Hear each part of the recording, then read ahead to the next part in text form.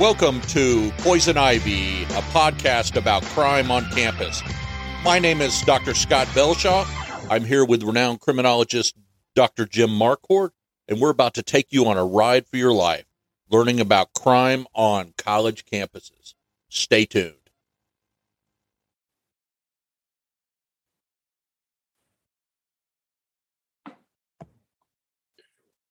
Good morning, everyone. How's everybody doing out there in the Poison Ivy Nation? This is Dr. Jim. I've got Dr. Scott on, and we have a wonderful guest this morning by the name of Jan Bynan, and she lives in the Dallas area.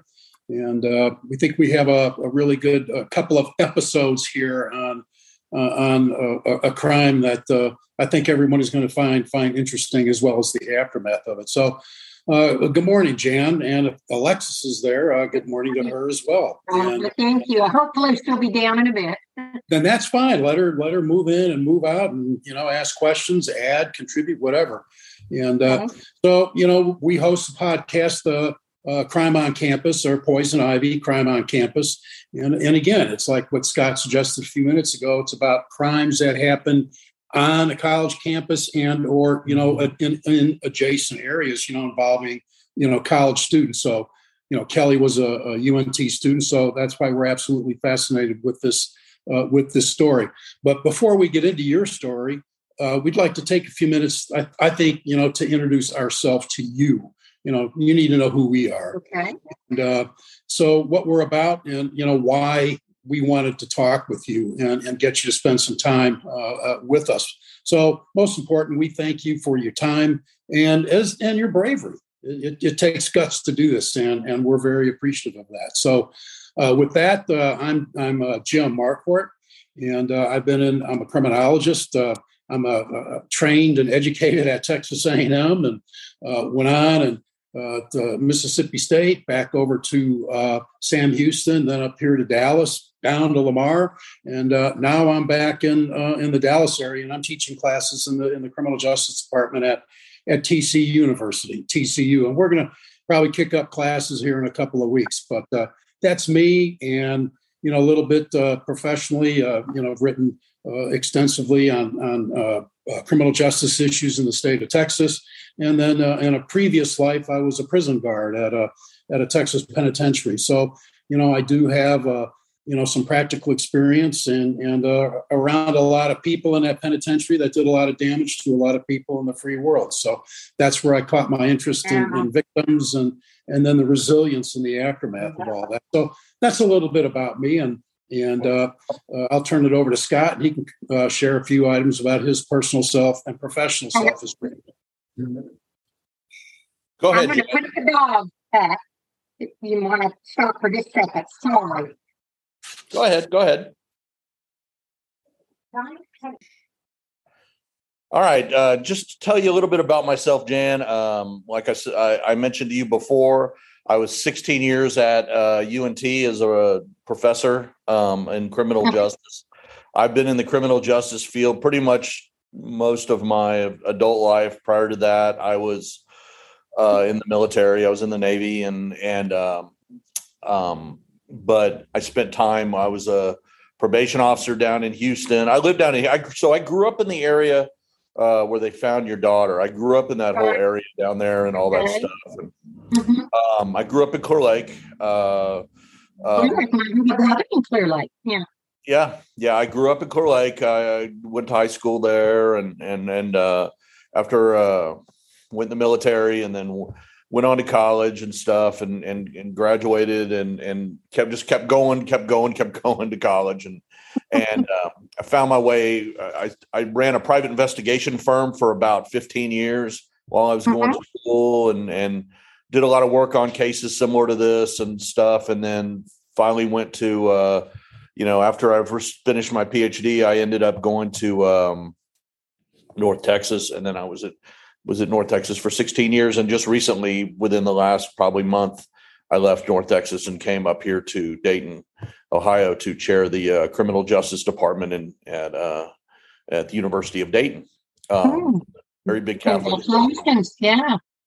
Mo used to tell me I'm going to throw Mo under the under the bus a little bit, but when she was in college, she used to go to University of Dayton, and that's where all the kids used to party at, is at the University of Dayton. I didn't know this is a giant party school, but now I run the, she was like, oh my gosh, Scott, this is the big party school. And I'm like, okay, all right. Well, she's like, nothing like UNT, because she was the mom to everybody at UNT. So right.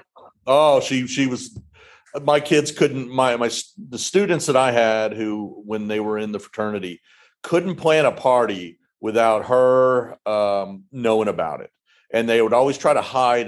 They're like, oh, she'll never find it. And I go, she has 3 kids. Trust me, she could sniff out a party.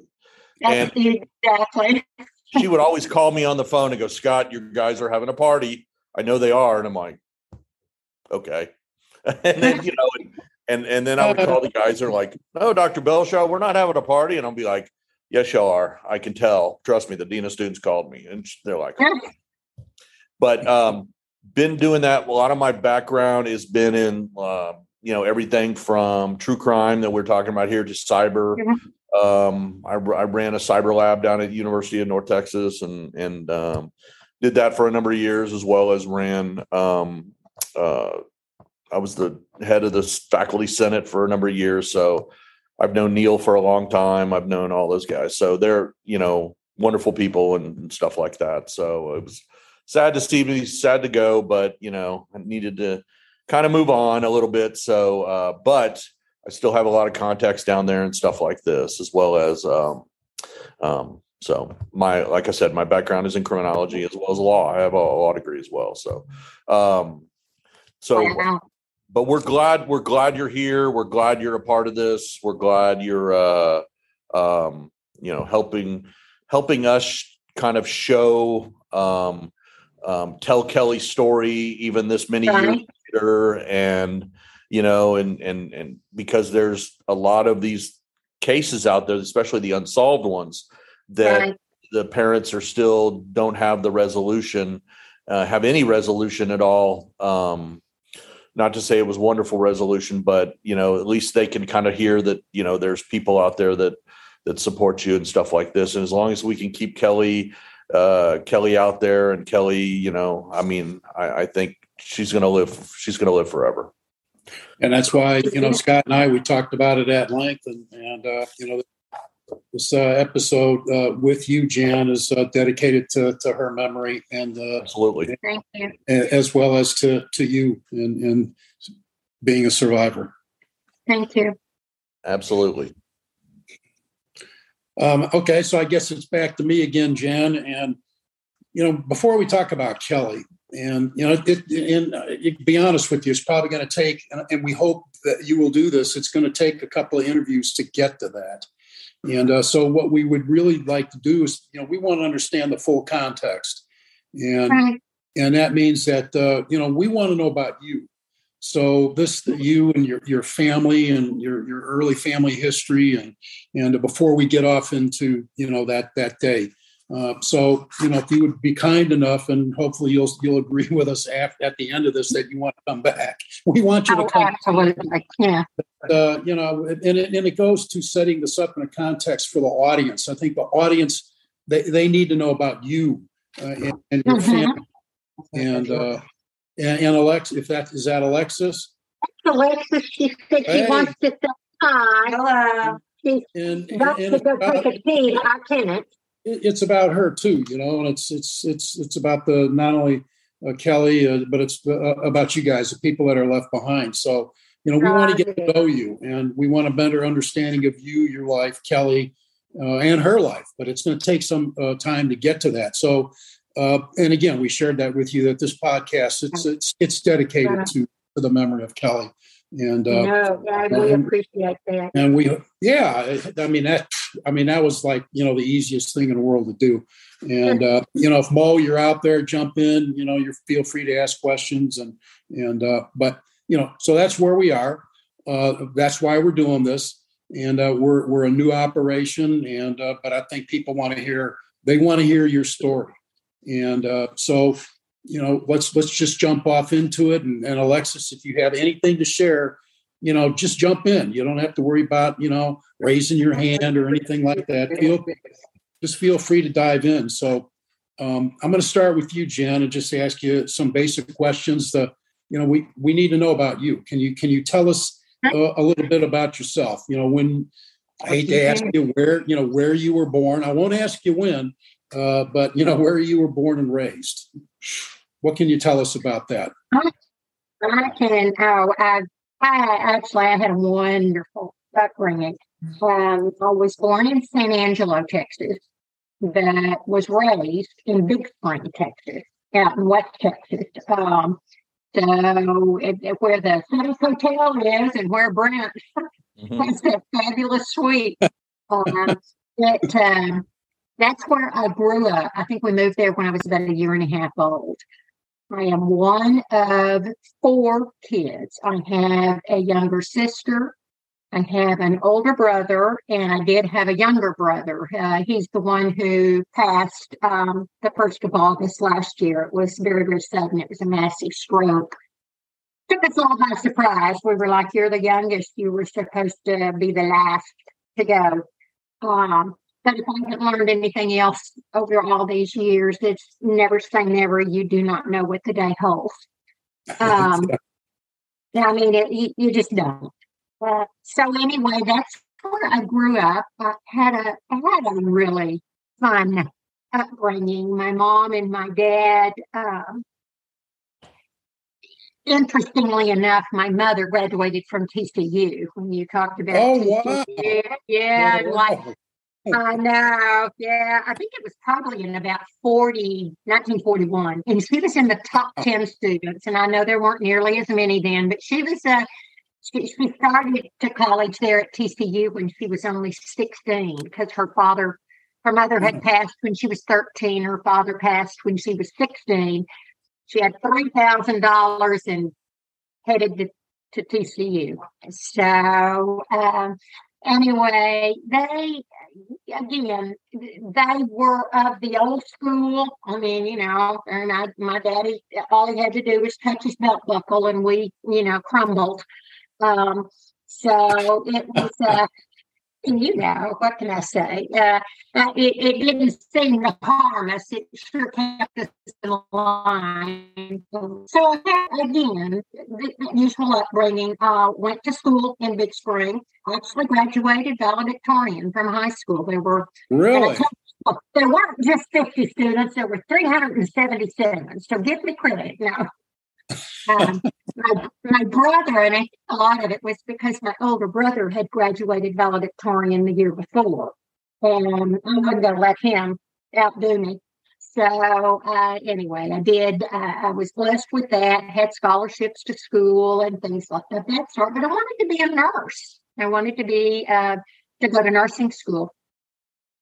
I did some college there in Big Spring at Howard College, and then from there. I had a scholarship to nursing school in Abilene. So I got to Abilene, Texas, and I lasted about 14 weeks.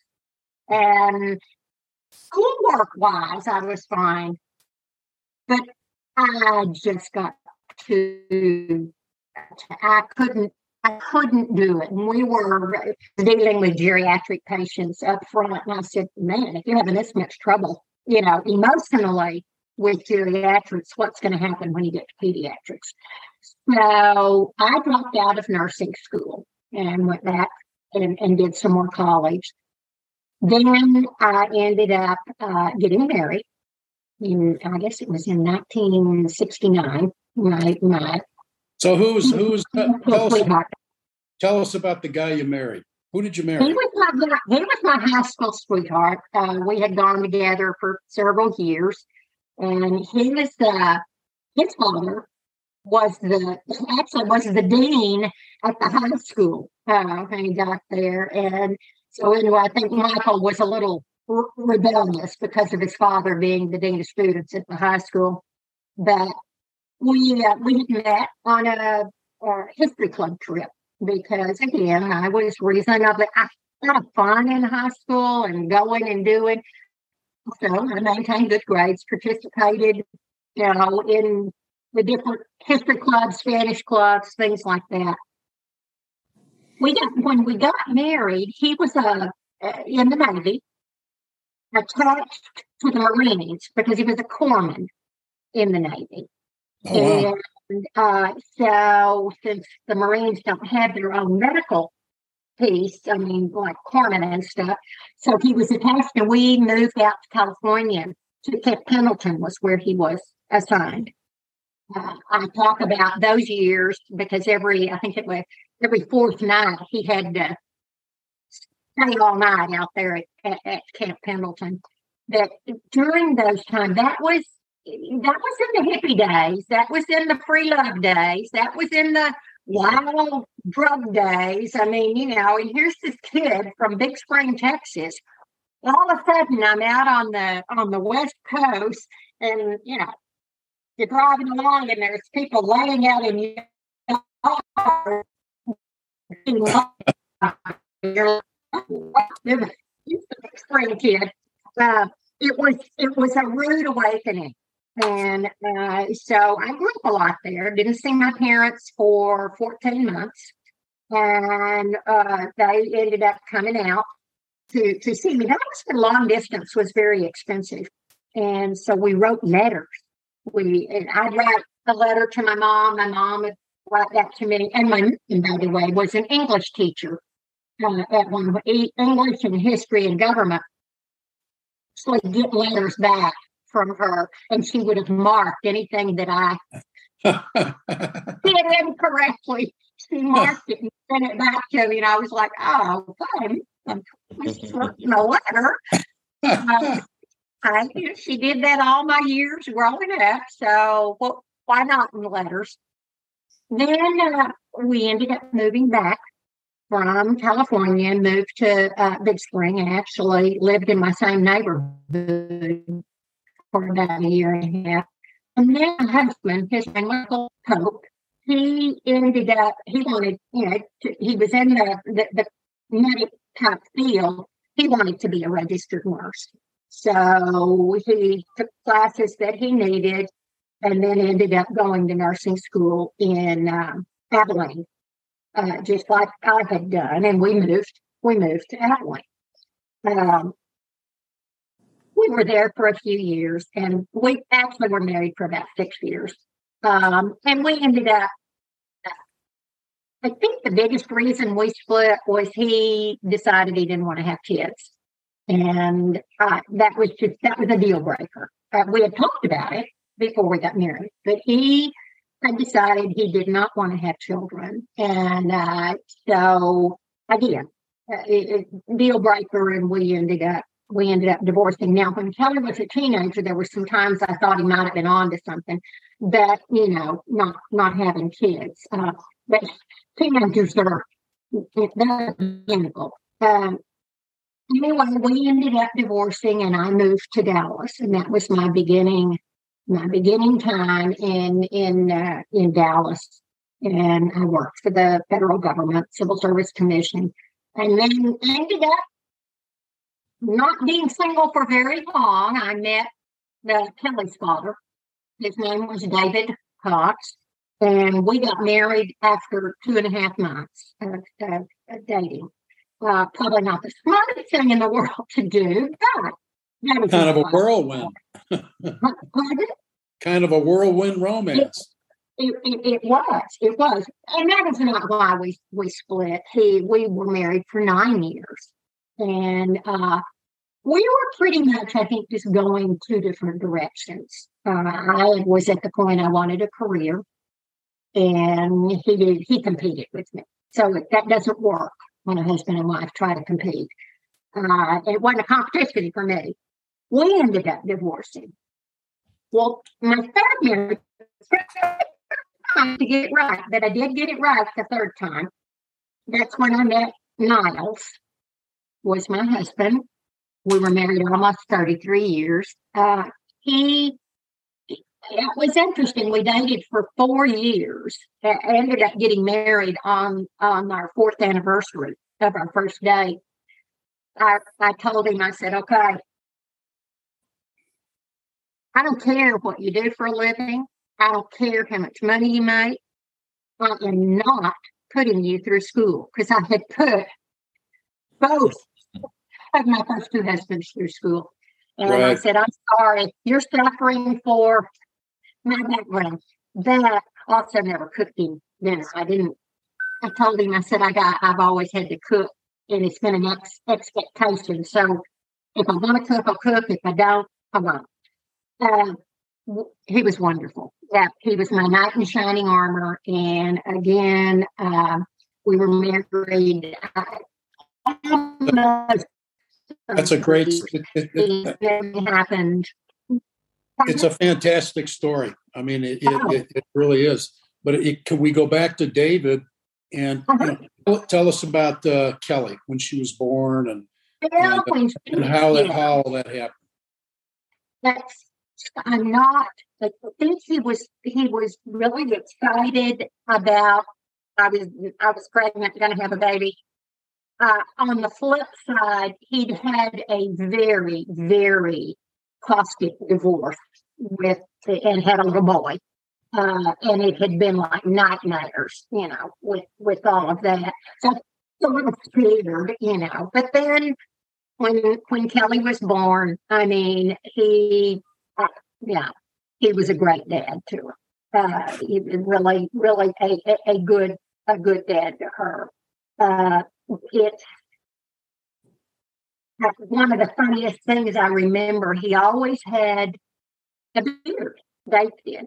And not the real long, straggly like it's in style now, but very the beard. Well, at one point, he decided to shave all that. Kelli wouldn't have anything to do with him. I mean, she just absolutely killed him. And he even had her right in there with him, watching as he shaved it. But I just never forget, that really hurt his feelings. She was distant from him for a bit. That when we divorced, Kelli was she was probably 6.5, 7 years old.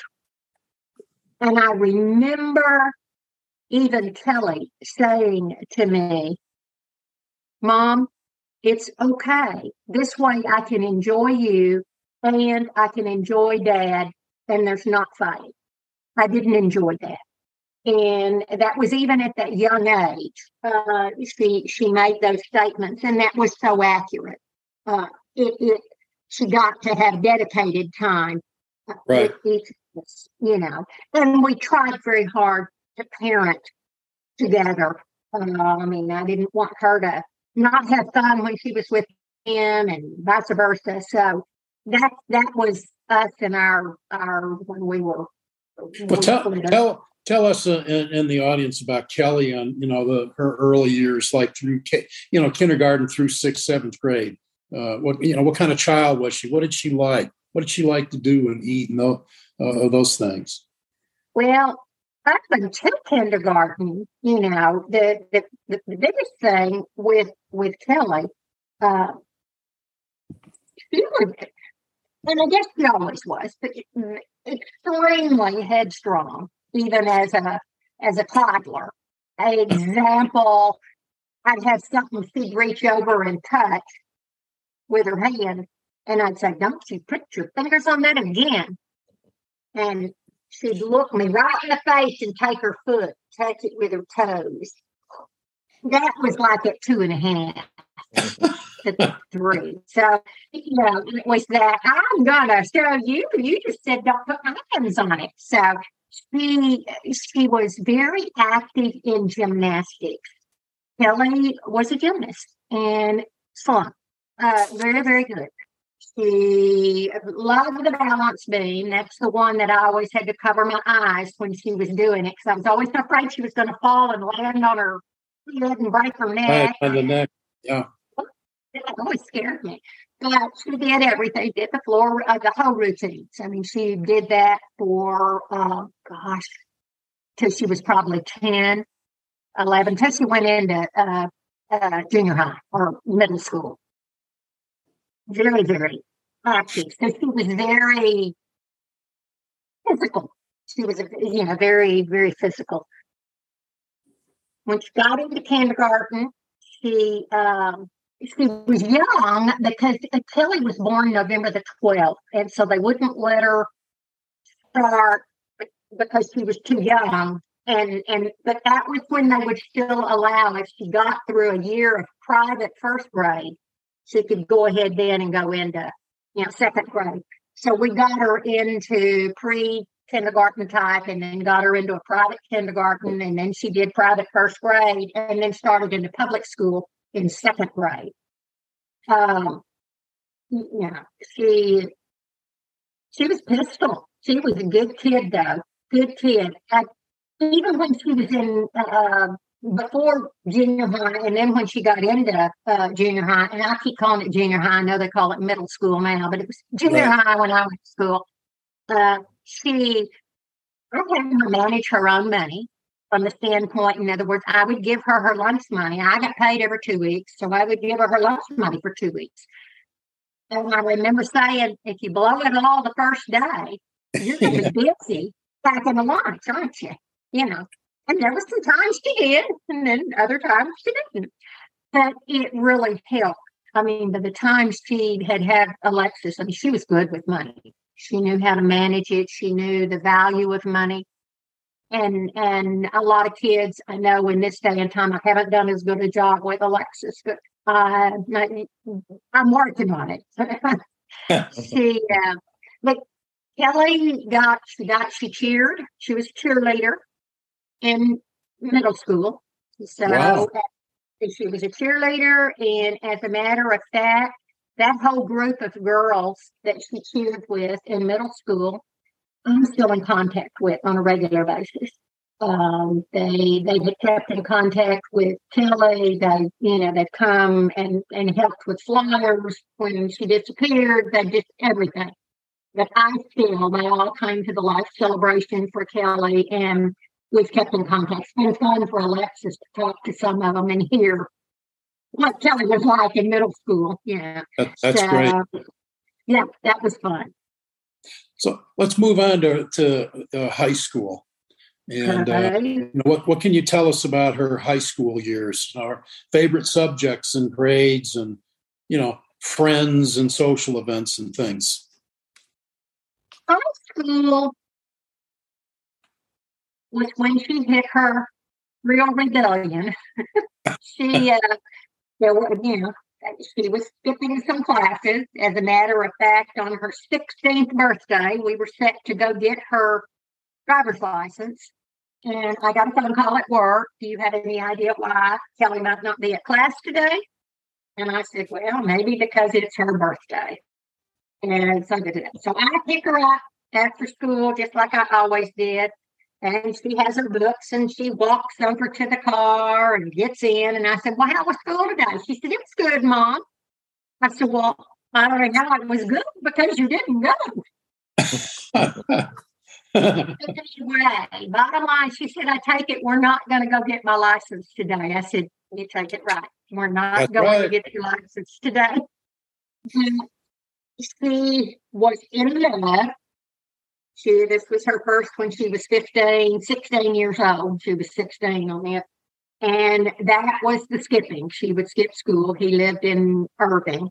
And she would take the bus. Very independent, very capable, very, grounding her from her car, taking her keys away or whatever. That didn't do anything. So we got from there. She owned up to she had skipped a number of classes. And the long and the short of it is there were some classes she had no graded because she had what time she was there, she did well, but she had no graded them. We got her into alternative school. They had that in the school system here. So we got her into the alternative class school. That really fit her personality. It was self-paced. They want you could wear shorts, you could chew gum, because it was more of that treating you like a little adult. The ball's in your court, Kelli. You do it or you don't do it, and you do it at your own pace. Took a couple of months to kind of get her head wrapped around it, but once she did real well. She, as a matter of fact, overall, she ended up graduating this summer, like in August, after the rest of her class graduated in May or June.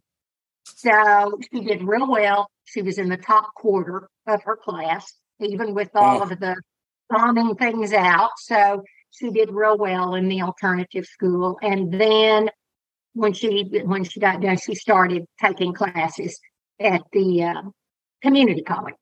So her high school years, I always say she was the straight A, perfect student in middle school. She got to high school and she made up.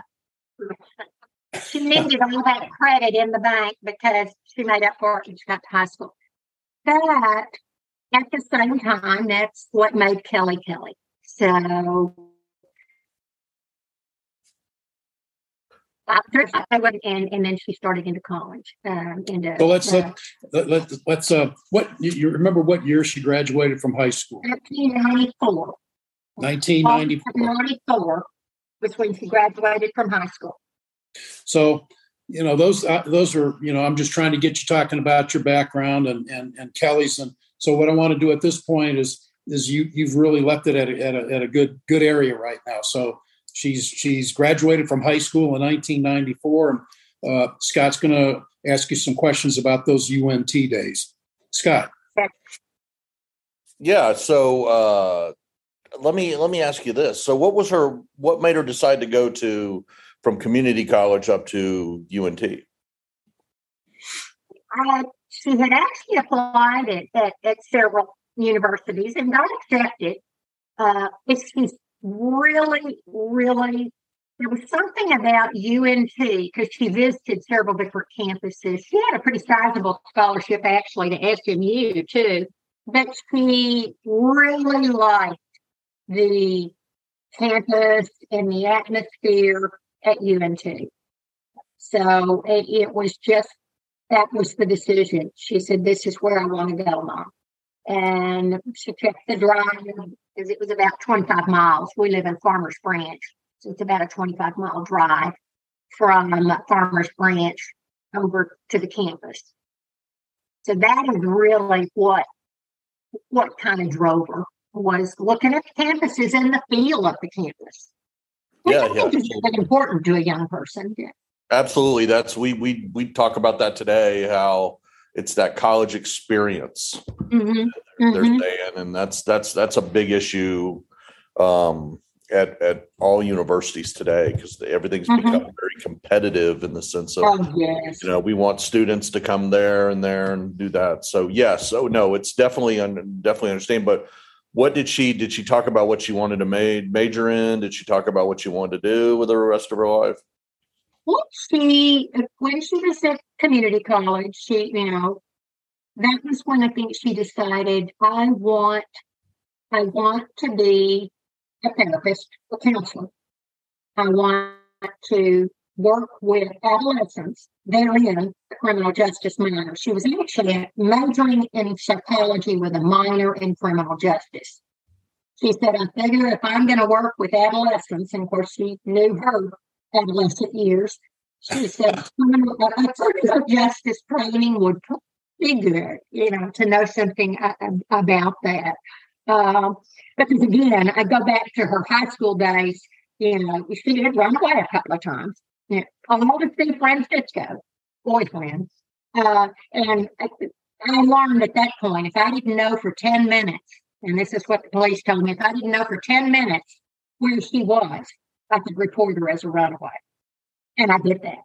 And so the Farmers Branch police knew, because that's where they recognized her car. That's does your mom know where you are? And I haven't reported her or anything, but they would just stop you. She says, thanks a lot, Mom. That's embarrassing. But that was what she wanted to do. She really wanted to camp. So she knew she needed to get her bachelor's degree in psychology with this minor in criminal justice, and then she would have to go straight from there and work on her master's. So she could get her, master's in sociology. So. Yeah. So no, that's great. So she was majoring in psychology, minoring in criminal justice, and yes, that's great. Did she talk about any of the criminal justice classes she took?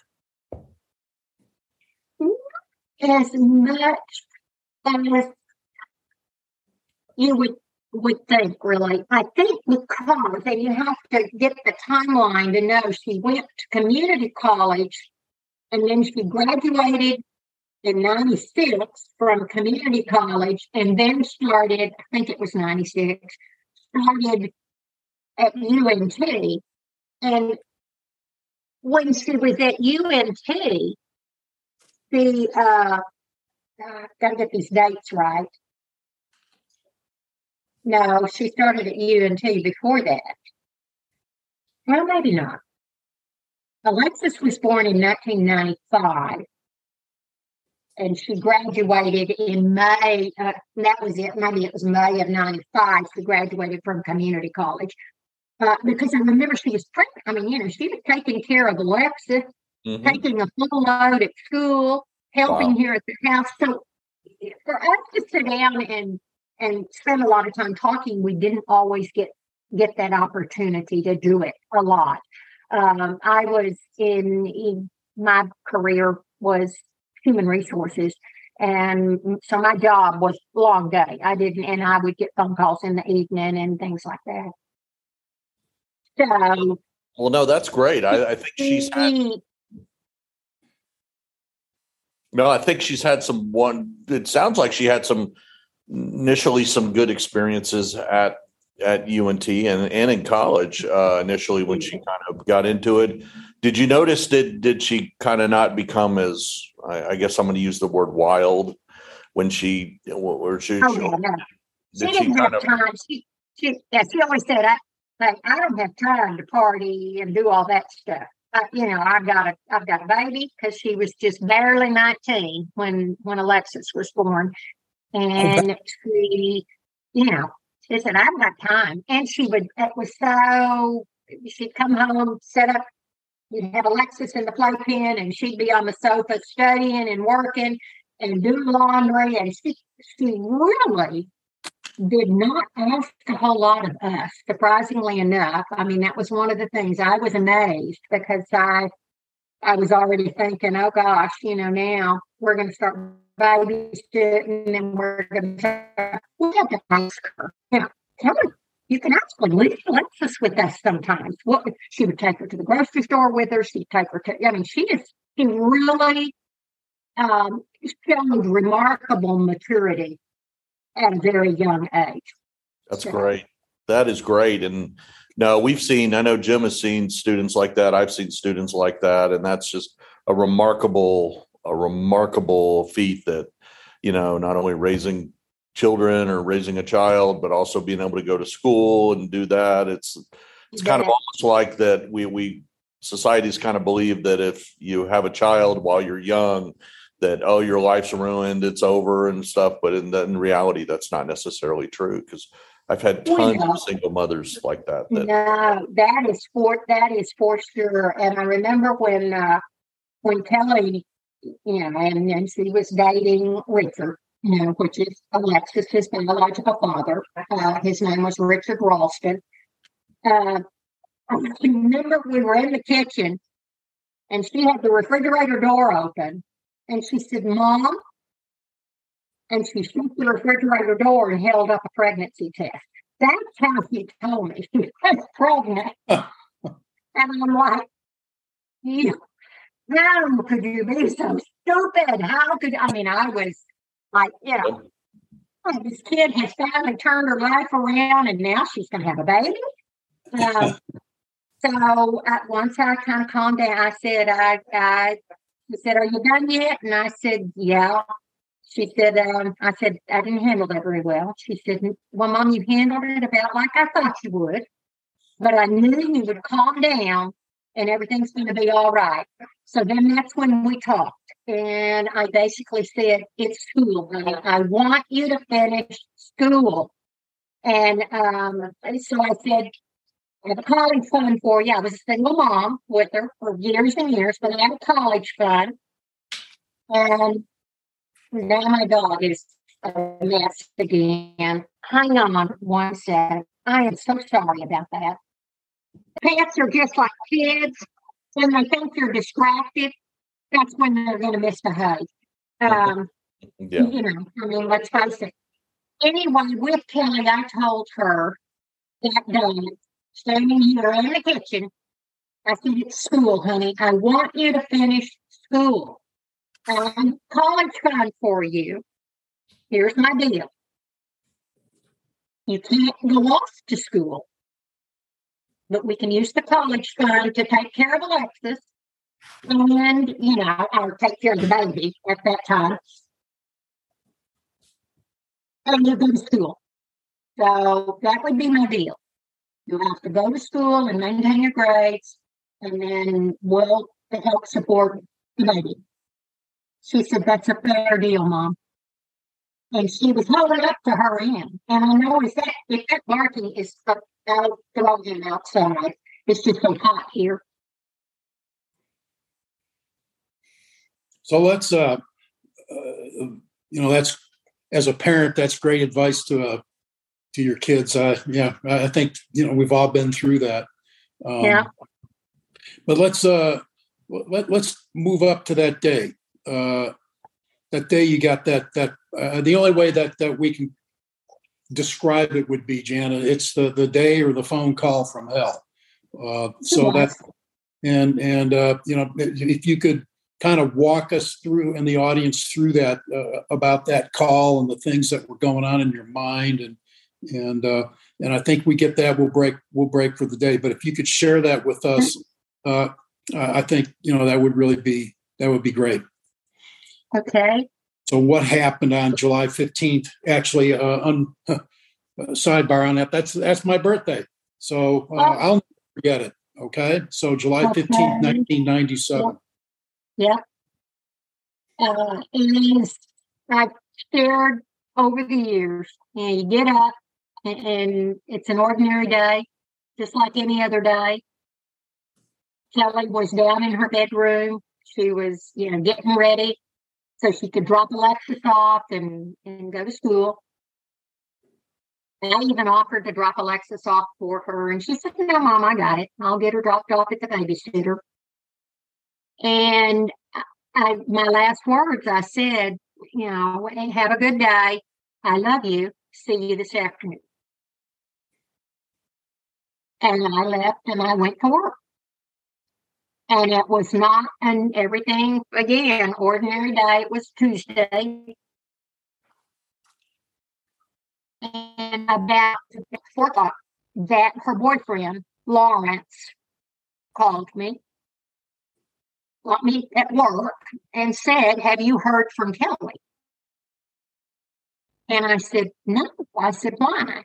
And then that's when he proceeded to say, right about noontime, she had called him that she couldn't get the key to work for the car. And the whole thing was the fact that the professor at the university had told them, the criminology class, no keys, no purses, no phones. You can't bring anything in, because they were meeting at the city jail. Now, that actually was not, they could have just kept him in. But he acknowledged he was trying to save time. So he said, get somebody to drop you off, take a cab, use a hide key, I don't care what you do. Well, it was a 25-mile drive. So she could just have me drop her off that easy. So she used a hide key. She had gotten everything. And Lawrence was aware she had put a hide key together and everything, because at that time he lived with his grandmother across the street. She told him the key won't work. And they confirmed the phone call and everything like that. She said, can you come over and help me get into my car? So he headed over there, and they confirmed people saw him leave here and so on, head over to Denton. And when he got there, her car was there in the parking lot, but she was nowhere to be seen. We know she went to the convenience store and everything. But all I could think when he told me he'd gone over there and looked, and her car was in the parking lot, and she was nowhere. I thought first and foremost she wouldn't just leave her car. I mean, that she wouldn't walk away from her car without, and I were close. There's no reason why she wouldn't have called me. And she did have a cell phone, not a lot of minutes in it, but she had a cell phone. So it was not making any sense. But I left immediately. I left my office. It was like about 4:20. I was, because I worked in downtown Dallas. And I left. And the first thing I did was call Dave, her biological father, Kelly's my ex-husband, see if he'd heard from her, which he had not. And of course, the whole drive home, I'm trying to convince myself maybe she really had words with Lawrence and got upset. Maybe she just lived for a while, even though I knew that didn't make any sense because from noon, to 4:30, it didn't make any sense. So when I got home, of course, my husband was here, and he, he confirmed that doesn't make any sense. She wouldn't behave like this, Lawrence had gone back out again. The car was still there. She was nowhere to be seen. And that is when I'm trying to think one of Kelly's good friends went with me, and we drove over to Denton because I went to the police department and and immediately, and I said, "Here's a picture of her. She was on the tour, yada yada yada." They were not all that interested because, of course, she was 20 years old and she can leave on her own, and she's got a heavy load and a lot of responsibility, and and especially later, you talk about that she had run away as a teenager, and I said, what she did as a teenager has nothing to do with now. But law enforcement, and I understand law enforcement, they get used to some of this stuff. But so bottom line, we did report it to the police in Denton, and came home, and you just wait. I mean, you're waiting. We contacted every friend there was, and it was a part of me that kept saying, because it was so surreal, this cannot be happening. She cannot just be gone. And you really work on convincing yourself of the positive scenarios, because that's how you keep from just breaking down right there on the spot. You talk yourself into scenarios that could have happened in she's safe.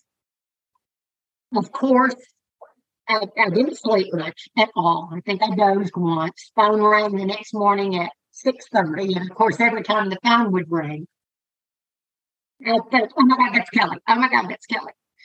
And actually, that was a radio station. I mean, it was like it had already started. Yeah. That's when reality started setting in.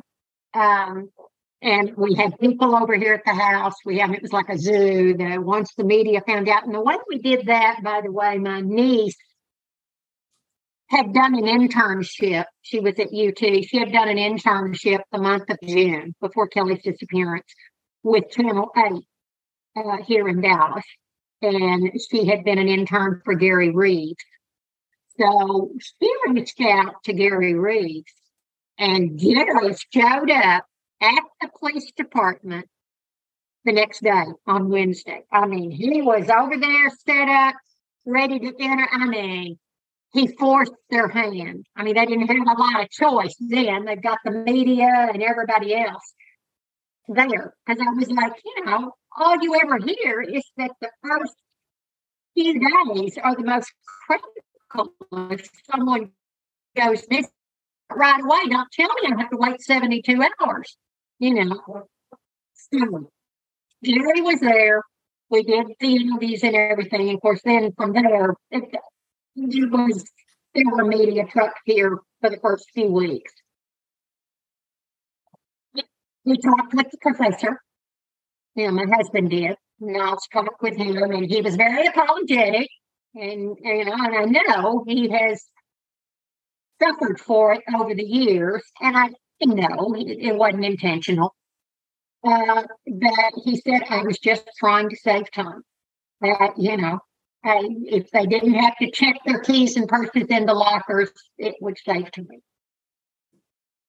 One reason Kelli left the tour ahead of all the other students was because she needed to get back over to campus to take a Spanish exam. And so she asked the professors, can I go ahead? They were all talking and everything. Can I go ahead and I've got to get over to campus? So she walked out of the police department by herself. Second mistake, in my opinion. You don't let a young lady walk out by herself out of jail where there's criminals coming and going, But she did.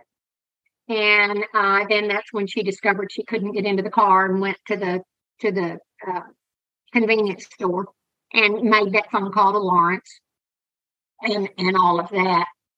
Because the police department had she tried to make a 1-800 collect call from their offices there, and they said, no, you can't do that. And they directed her to the convenience store. I wish they had directed her to the payphone in the police department. There was a payphone there, but that's not what they did. Anyway, and again, I'm not blaming any of them. I feel like they've all suffered enough, and because there's all these little decisions, if they had been made a little bit differently with a little bit more thought into them, things could be. So that's part of this learning process for people to learn. Is you need to think sometimes before you speak or make decisions.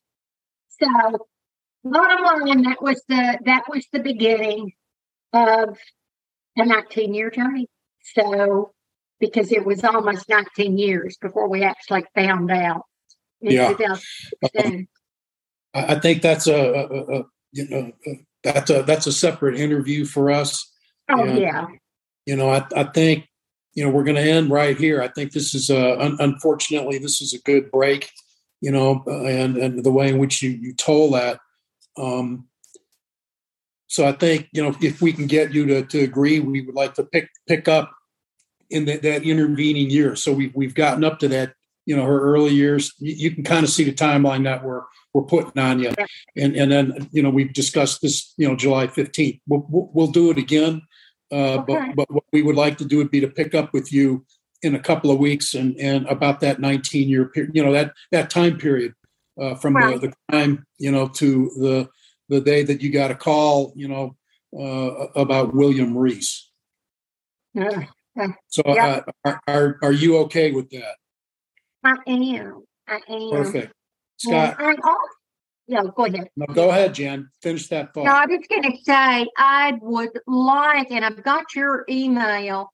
I will email you my victim statement. Oh, please. And Alexis's victim statement. Please. That we did, because it really, it was not a statement doing. Just the whole statement was not bashing William Reece, but I even had a number of the DA and prosecutors there in Missouri, including the judge. They were very complimentary of not only my statement but Alexis's, and Alexis wrote hers totally herself. I didn't, it wasn't one of those. It was cathartic. It was a horrible day, but a cathartic day. It was, facing him was not easy. So I will email those to you. And if you'll share that with Scott, I don't think I have your email, Scott. Yeah, I've got your email. I'll send you an email today. That's perfect. And then I can send those to you. I will also send you the copy of the wording that is on the memorial. It actually read it. Okay. Because I wrote that. We were in first person, but I'll send that to y'all too. So I'm just trying to give some background to kind of help the whole picture. That'll be great. Hey, Scott, do you have any final thoughts or things that you might want to throw out here for us to think about? I do not. I just wanted, again, thank Jan for telling us this story and telling more about this story. We've heard about it. And we're telling about the story as just a couple of criminologists who understand crime or tried to understand crime and understand the situation that's going on and the intricacies and the little pieces and stuff. And I can tell you from being a professor as well as Jim being a professor that this is the story we will be sharing, which I've done over the years, to be honest with you, I've shared with my students. So I just want you to know that this matter is not something that, Kelli's life is lived beyond probably that me and Jim's life and or all our lives will ever. I mean, when we're all gone, her life is still there. So because people are telling the story and people are learning from this stuff and learning from, and we appreciate you. So. Thank you. Well, and it's important for people to learn too. They can get through something as impossible as it seems up front. There's tools, there's people, there's, you have two choices: dig a hole and crawl in it, or pick up and move forward. Yep. And I chose pick up and move forward. Well, it just, and I agree with everything Scott said. And it just, Scott and I, we've talked about it at length that you're very courageous and you're very brave. So with that, everyone, today we thank you for listening in. This is an important episode and interview. We think it's very important.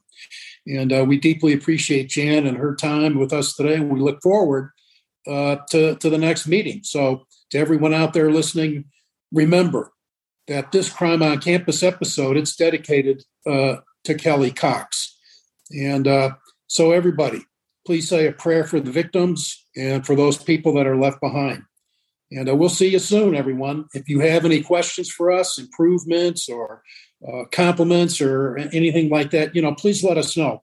And that's it for now. And again, thank you, Poison Ivy Nation.